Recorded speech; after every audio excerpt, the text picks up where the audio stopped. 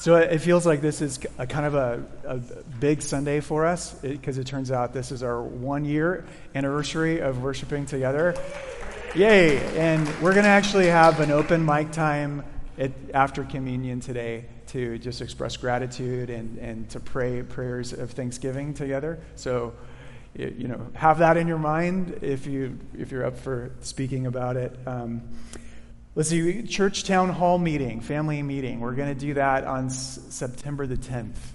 And we're going to do it in lieu of the regular worship service. So if you haven't got that on your calendar, please do. And then you saw hopefully in the email this week that we're going to start up community groups for the fall shortly. I'll send out this week a survey to get your feedback on community groups and also to get your feedback on different outreach ways, ideas, ways that we can be more faithful and visible in our community. Because, let's be honest, nobody really knows that we're here. And so trying to think of how do we do that and it not be kind of icky and markety, but how we can do that and be a blessing to other people. So I want to get your feedback on the ideas of adopt a college student, adopt a teacher, and fall festival that's coming up. All right, that's all that I have as far as community updates are concerned. And I didn't have a passage this week to read in English and Spanish. Therefore, we'll jump right into the sermon.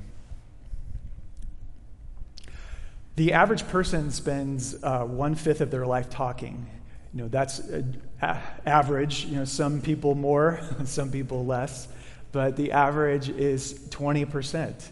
And so if you think about that, if all of our words in a given day were transcribed onto an 8.5 by 11 sheet of paper, that works out to be about 50 normal pages a day, or 350 pages a week, which is a decent-sized book. And if the average person then puts out 52 books a year, and if they live to 80 years old, then at the end of their life, they'll look up at the bookshelf, and there are literally 4,160 books that are filled with your own words. And I thought, for you to stop for a moment and just picture it. Every word that you have ever spoken on a bookshelf, categorized by your age. Which book would you pull off and read first? Right. I thought, well, I probably want to see my childhood because I can't remember much of it, as bad as my memory is. I'd want to go back and see what was on my mind when I was a kid and laugh, no doubt, at the naivete of my perspectives back then.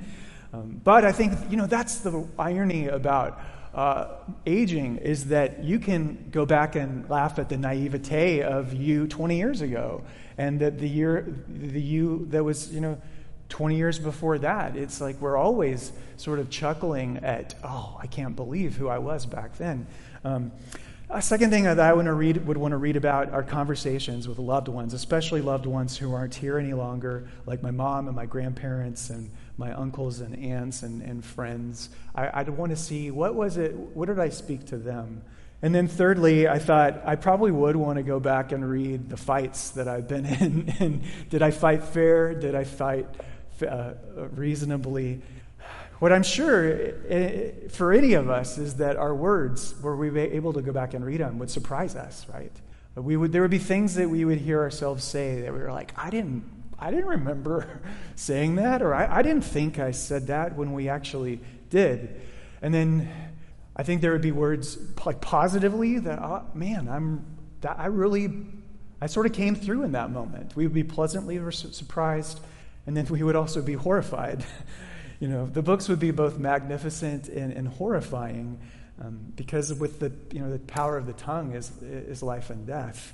I would want to see patterns and trends that might be present in my speech. Well, all that to introduce the section of the letter that we are in 1 Corinthians. We're doing a sermon series through this letter, and Paul is in this section addressing divisions in the church. He'll go on to address other issues like sex and food and worship and the resurrection. But here, he's addressing the divisions, and it seems like a number of the people in the church had attached themselves to their favorite Christian leader and were disrespecting others who followed other leaders. And they were especially interested, we think, in the leader's use of rhetoric. their preferred speaking method. And so I thought it would be good to introduce this section and to hear how Paul characterizes his words and his manner of speaking to the church, because he clearly, demonstrably rejects the methods of the popular speakers in his day, which I think is really instructive. So here we are, 1 Corinthians 2, verses 1 through 16. When I came to you, brothers and sisters, announcing the mystery of God to you, I did not come with brilliance of speech or wisdom. I decided to know nothing among you except Jesus Christ and him crucified. I came to you in weakness, in fear, and in much trembling. My speech and my preaching were not with persuasive words of wisdom, but with a demonstration of the Spirit's power, so that your faith might not be based on human wisdom, but on God's power. We do, however, speak a wisdom among the mature, but not a wisdom of this age or of the rulers of this age who are coming to nothing. On the contrary, we speak God's hidden wisdom in a mystery, a wisdom God predestined before the ages for our glory. None of the rulers of this age knew this wisdom, because if they had known it, they would not have crucified the Lord of glory. But as it is written, and here he quotes Isaiah 52 and Isaiah 64, as it is written, what no eye has seen, no ear has heard, and no human heart has conceived, God has prepared for these things for those who love him. Now, God has revealed these things to us by the Spirit, since the Spirit searches everything, even the depths of God. For who knows a person's thoughts except the Spirit within him? And in the same way, no one knows the thoughts of God except the Spirit of God. Now, we have not received the spirit of the world, but the Spirit who comes from God, so that we may understand what has been freely given to us by God. We also speak these things, not in words taught by human wisdom, but in those taught by the Spirit, explaining spiritual things to spiritual people.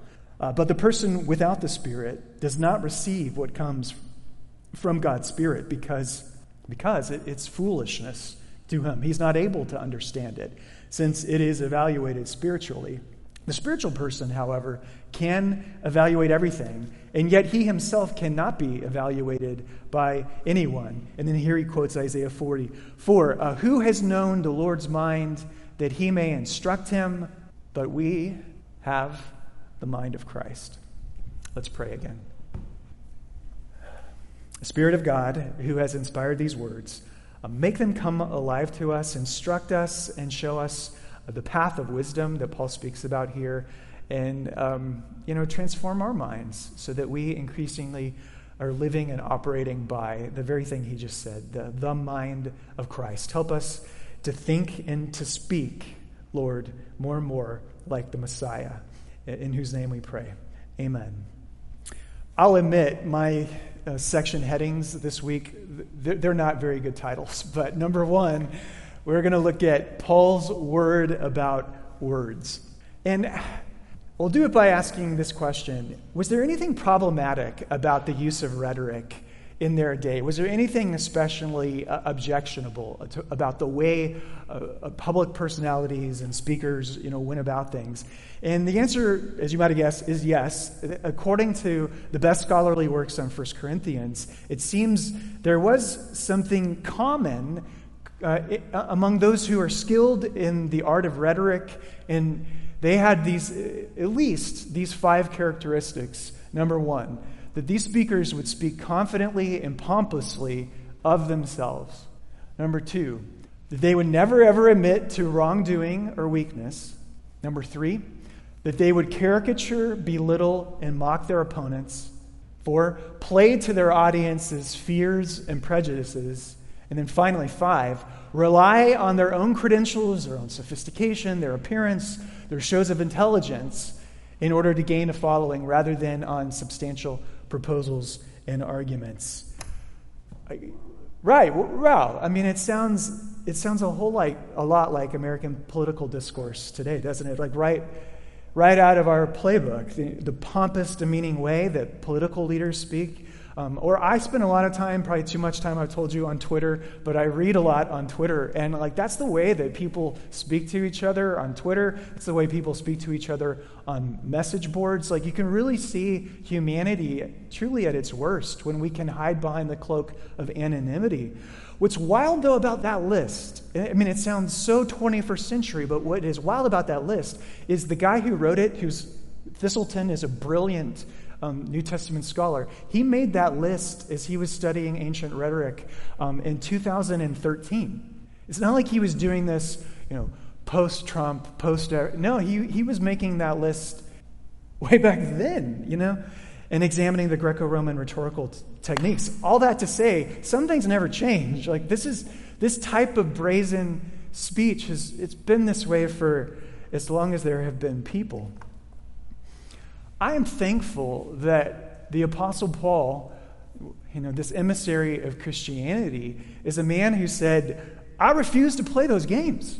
I refuse to speak to people this way. I did not come to you with that kind of speaking style. That style it is highly effective in getting donations and getting votes and getting followers. It works.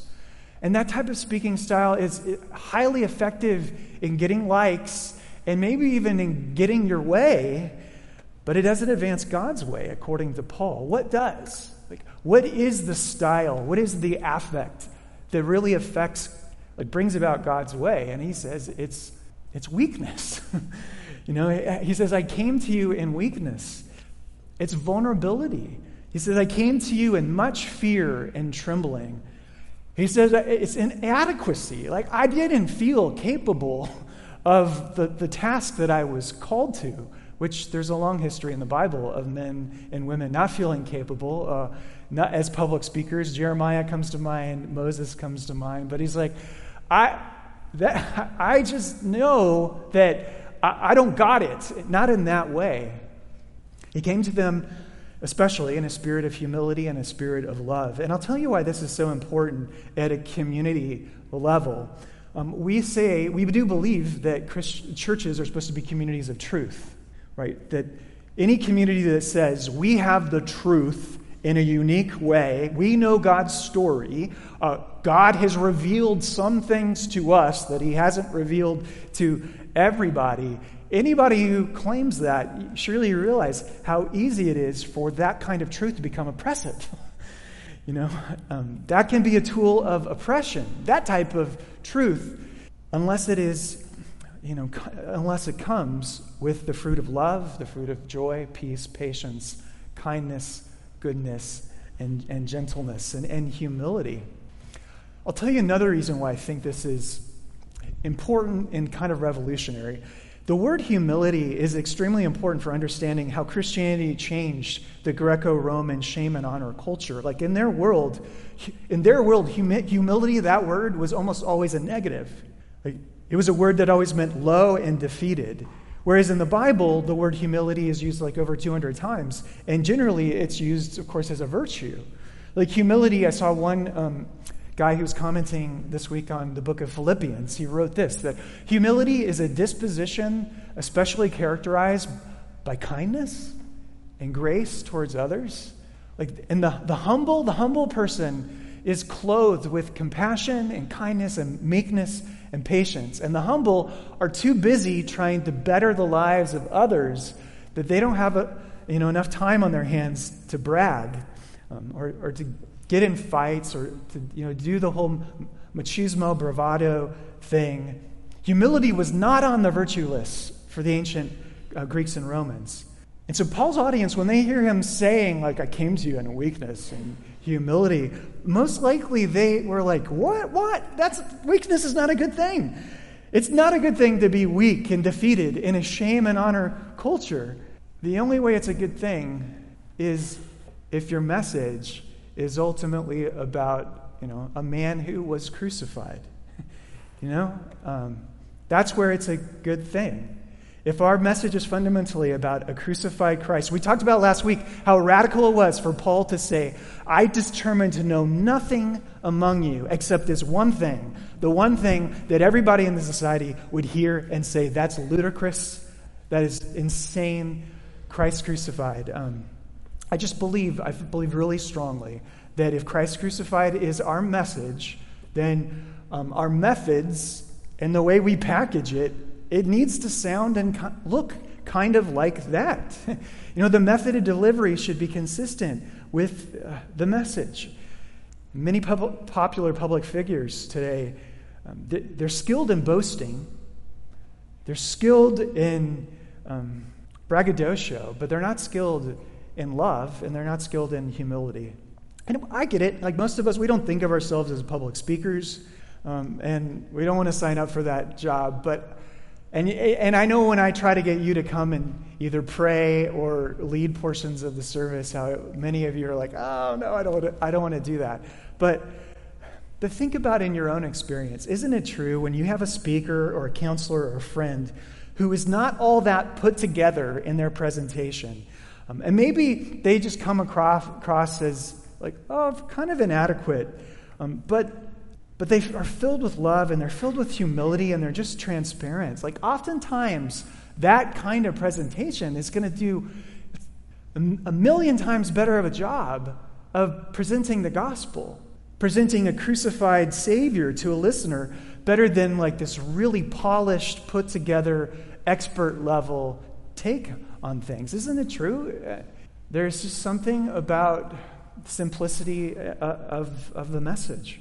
The other thing that I think I want to point out about Paul's words on words before we move on, here in verse 4, he says, my speech and my preaching were not with persuasive words of wisdom. Obviously, Paul was a man who was skilled in rhetoric, and that the whole letter is itself an exercise in rhetoric. But he wasn't using the rhetoric of the day in the ways that I listed in 1 through 5.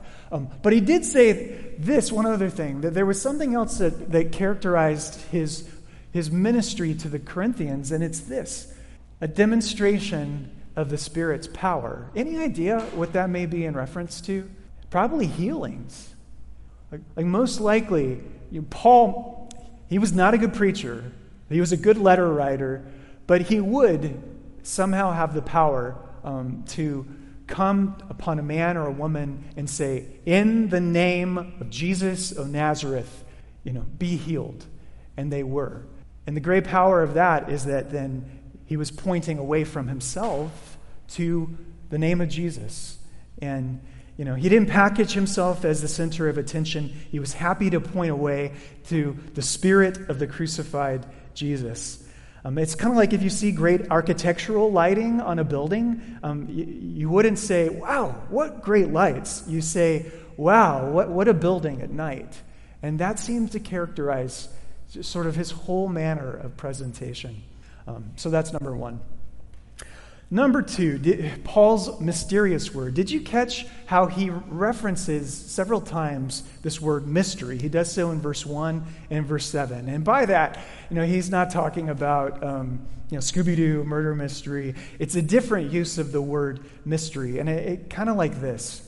You know how somebody can spend their whole life studying biology, knowing human genetics. They can be an expert, a doctor. They know fertilization. They know reproduction. They know it all. But there is something like deeply mysterious when you look into the eyes of your newborn child and you say, "Whoa, it's you." You can know all about the science of it, but when you see them face to face, whoa, it's you. It's similarly like a physicist. A physicist can explain the physics behind instruments and sound waves, but when you hear a special piece of music that just starts strumming your hearts, it's mysterious how that art can touch you. And so, throughout human history, the deepest mysteries of human life, love and death and joy and beauty, have for millennia been believed to point to the deepest mystery of them all, which is the mystery of God. Aristotle said that contemplation of God was the highest thing that a man or a woman could do in this life. And so the mystery then that Paul is speaking about here is simply that Jesus of Nazareth, he unlocks like all the secrets. He is the mystery unveiled.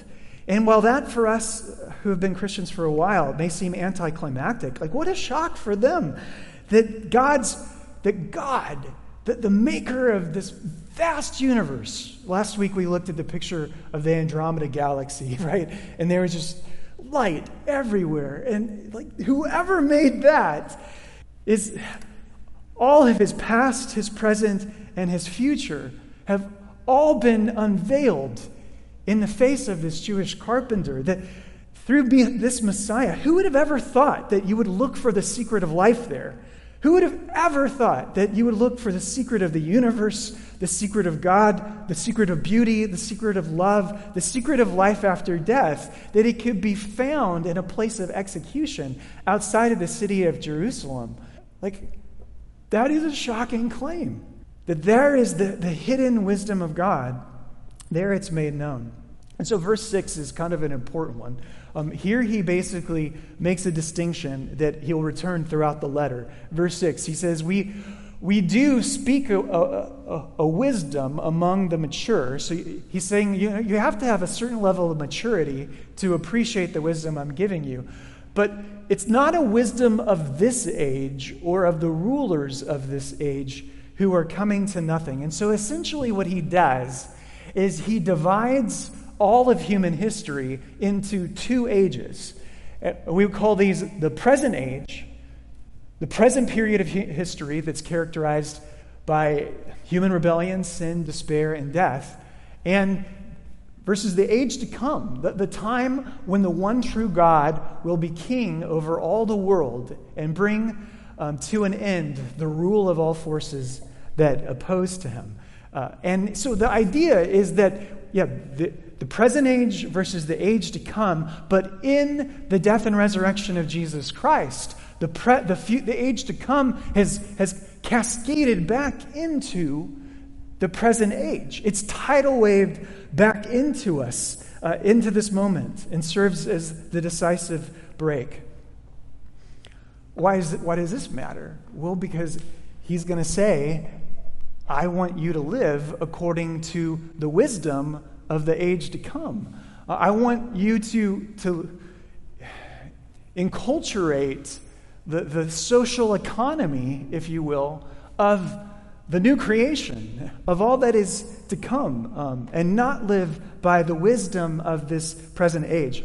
One guy that I follow on Twitter is a Korean pastor who is in a church in D.C., and I can't remember the name of the church, but we listened to some of their music. How am I dropping it? In any case, Duke Kwan is his name. And, in our circles, we talk a lot about gospel-centered. We want gospel-centered churches, gospel-centered readings. There's a lot of different ways to unpack that, but it certainly means that Jesus Christ is at the center of it, his life, death, and resurrection. But Duke said, you know what? Gospel-centered also has to mean something more than just Jesus. Like, it means that there's a community patterned after the social order of the new creation in its approach to wealth, power, sex, and ethnicity. Like a faithful sign and foretaste of the age to come, like somehow being signified and tasted a little bit in the here and now. And that's the vision of church. That's the vision of Christian community. A patterning after the social order of the new creation in its approach to wealth, power, sex, and ethnicity. That just stood out to me. I don't know if that's too many words for you, but that really got me. Notice also what Paul says about this wisdom in verse 8. He writes, none of the rulers of this age knew this wisdom. Now, who are the rulers of this age? Well, they're clearly political powers, actual governments, the actual governments that conspired to put Jesus on the cross. Like, I probably should one day try and preach a sermon on politics and how we're to view the state. But I'll give you a little look into my hand. All government, precisely because it wields tremendous power of life and death, all government will metastasize into evil. Every government, every political party, every right and every left, and every social order will undermine the truth and deny justice of people made in the image of God. And the wisdom of the rulers of this age, it would seem to me, is always going to be contrary to and belligerent to the wisdom of the kingdom. I mean, here you had the highest religion in the world, which was Judaism, and arguably the greatest government the world had ever seen, which was the Roman Empire. And what do? They get together to murder, Paul says, murder the Lord of glory. Like, if that doesn't give us a pretty good indicator of what we should think about all forms of political power, I don't know what else does. The real challenge, is, though, it's just the challenge for us to, live by the wisdom of that age, to listen to the music of that age, not of this age. This video went viral a while back. It's in a metro subway station in Washington, D.C., rush hour on a Friday morning. This was a few years ago, so you may have already even forgotten of it, but the video is taken from an undercover camera, and people it's rush hour at D.C. They're frantically rushing through the doors of the subway station on their way to work. And to the side stands this ordinary street busker, and he's got his violin, he's wearing his T-shirt and his baseball cap, and he's busking for pay. What people don't realize is, the joke's on you, is that's none other than Joshua Bell. And that literally Bell, I think it was either the night before or 2 nights before that, he basically played, Symphony Hall in D.C. The same music that he was playing in the subway, he played on the stage in front of thousands of people.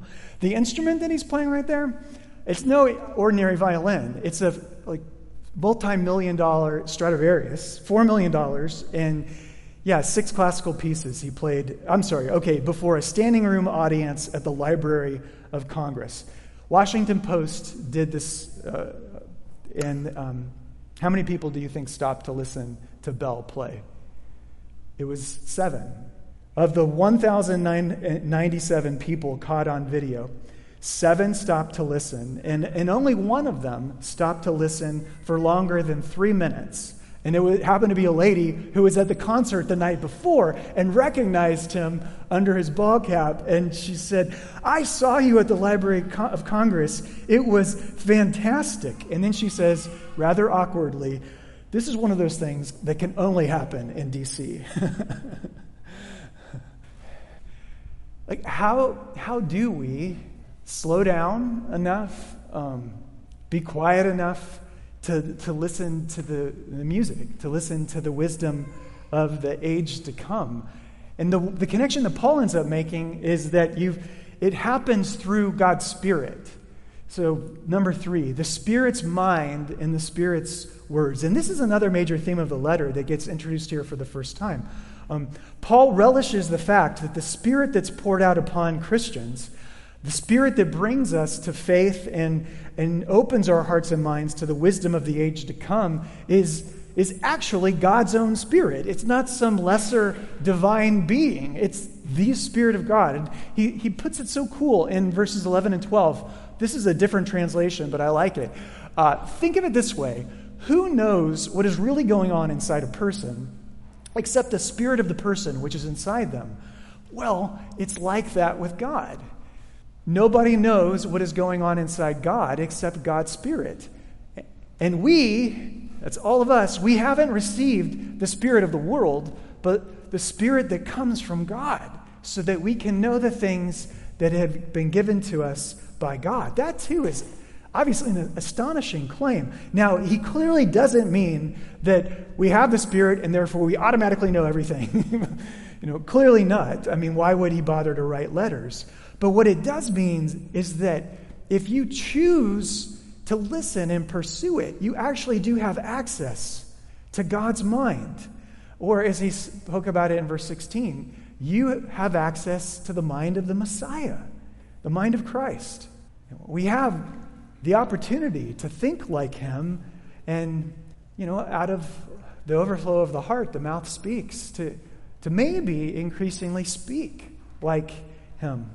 But he says, in order to go anywhere near this, we have to be, verse 6, in some sense, mature. We have to be, in some important sense, spiritual and not worldly. And by that, of course, he's not talking about this idea that we're super Christian, but he's talking about, I think, something along the lines of, you're the kind of person who stops in the subway and pays attention and listens. Okay, let me say one very practical thing here before moving to the final point. Something about our words. Nowadays we might leave an angry voicemail. Or nowadays we may have our fights, but we have them over text messaging. And we all do it. We all do it. The uncomfortable part about that is afterwards, there are receipts. And you can see exactly what was said, exactly what was recorded. Do you ever go back and read and ask this question? Did those words come from the Spirit?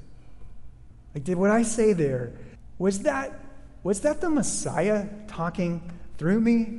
Would that be characterized as something according to the Spirit of the age to come and the new creation? Or, if I pulled that book off the shelf, would I recognize Jesus in it at all? And what I hope is that simply the Spirit will open our minds up to this truth, that oftentimes we speak out of our anger and we justify ourselves by our angry words or our manipulative words or our lying words. We're blind to that fact about ourselves.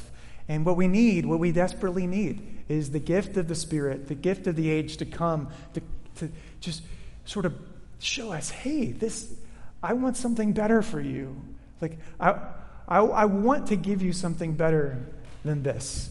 And I don't know, the way of the Spirit is very mysterious. I mean, he's described as he's the wind, that he blows here and there, and you never know when he's going to show up. And you can do the same thing wrong, time after time after time again, and then all of a sudden, suddenly the light goes on, and you see that, you see something about your heart, and you see that, God wants to take me in a new place, to new depths and new dimensions of truth, of love, and of humility. So we have the mind of Christ. Number 4, and finally, I need to close with Isaiah's hopeful words in despair. I don't know how many of you have read Stephen King's magnum opus, his Dark Tower. It's not a trilogy. It's how do you say, 8 books in a series? Is that a eulogy, a trilogy? I don't know, but I haven't read it. I know that many people consider it to be his greatest work. And I'm told at the very end of book 8, so think of how many words have preceded this. It gets to the last few paragraphs of the final book, book 8. And the story stops. And I'm going to let you read somebody's review of this. She writes, "When I finally had the last book in my hands, I started reading as fast as my eyes could move. I was hell-bent on finishing it, so much so that as Roland entered the Dark Tower on page 802, I love how she says this, I turned the page so hard I almost ripped it. And then I came upon the most remarkable thing.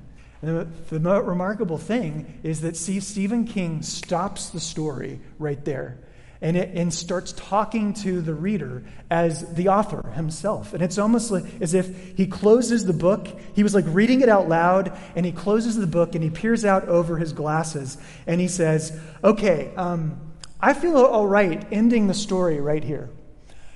We don't have to go any further. I'm comfortable stopping the story right at this moment.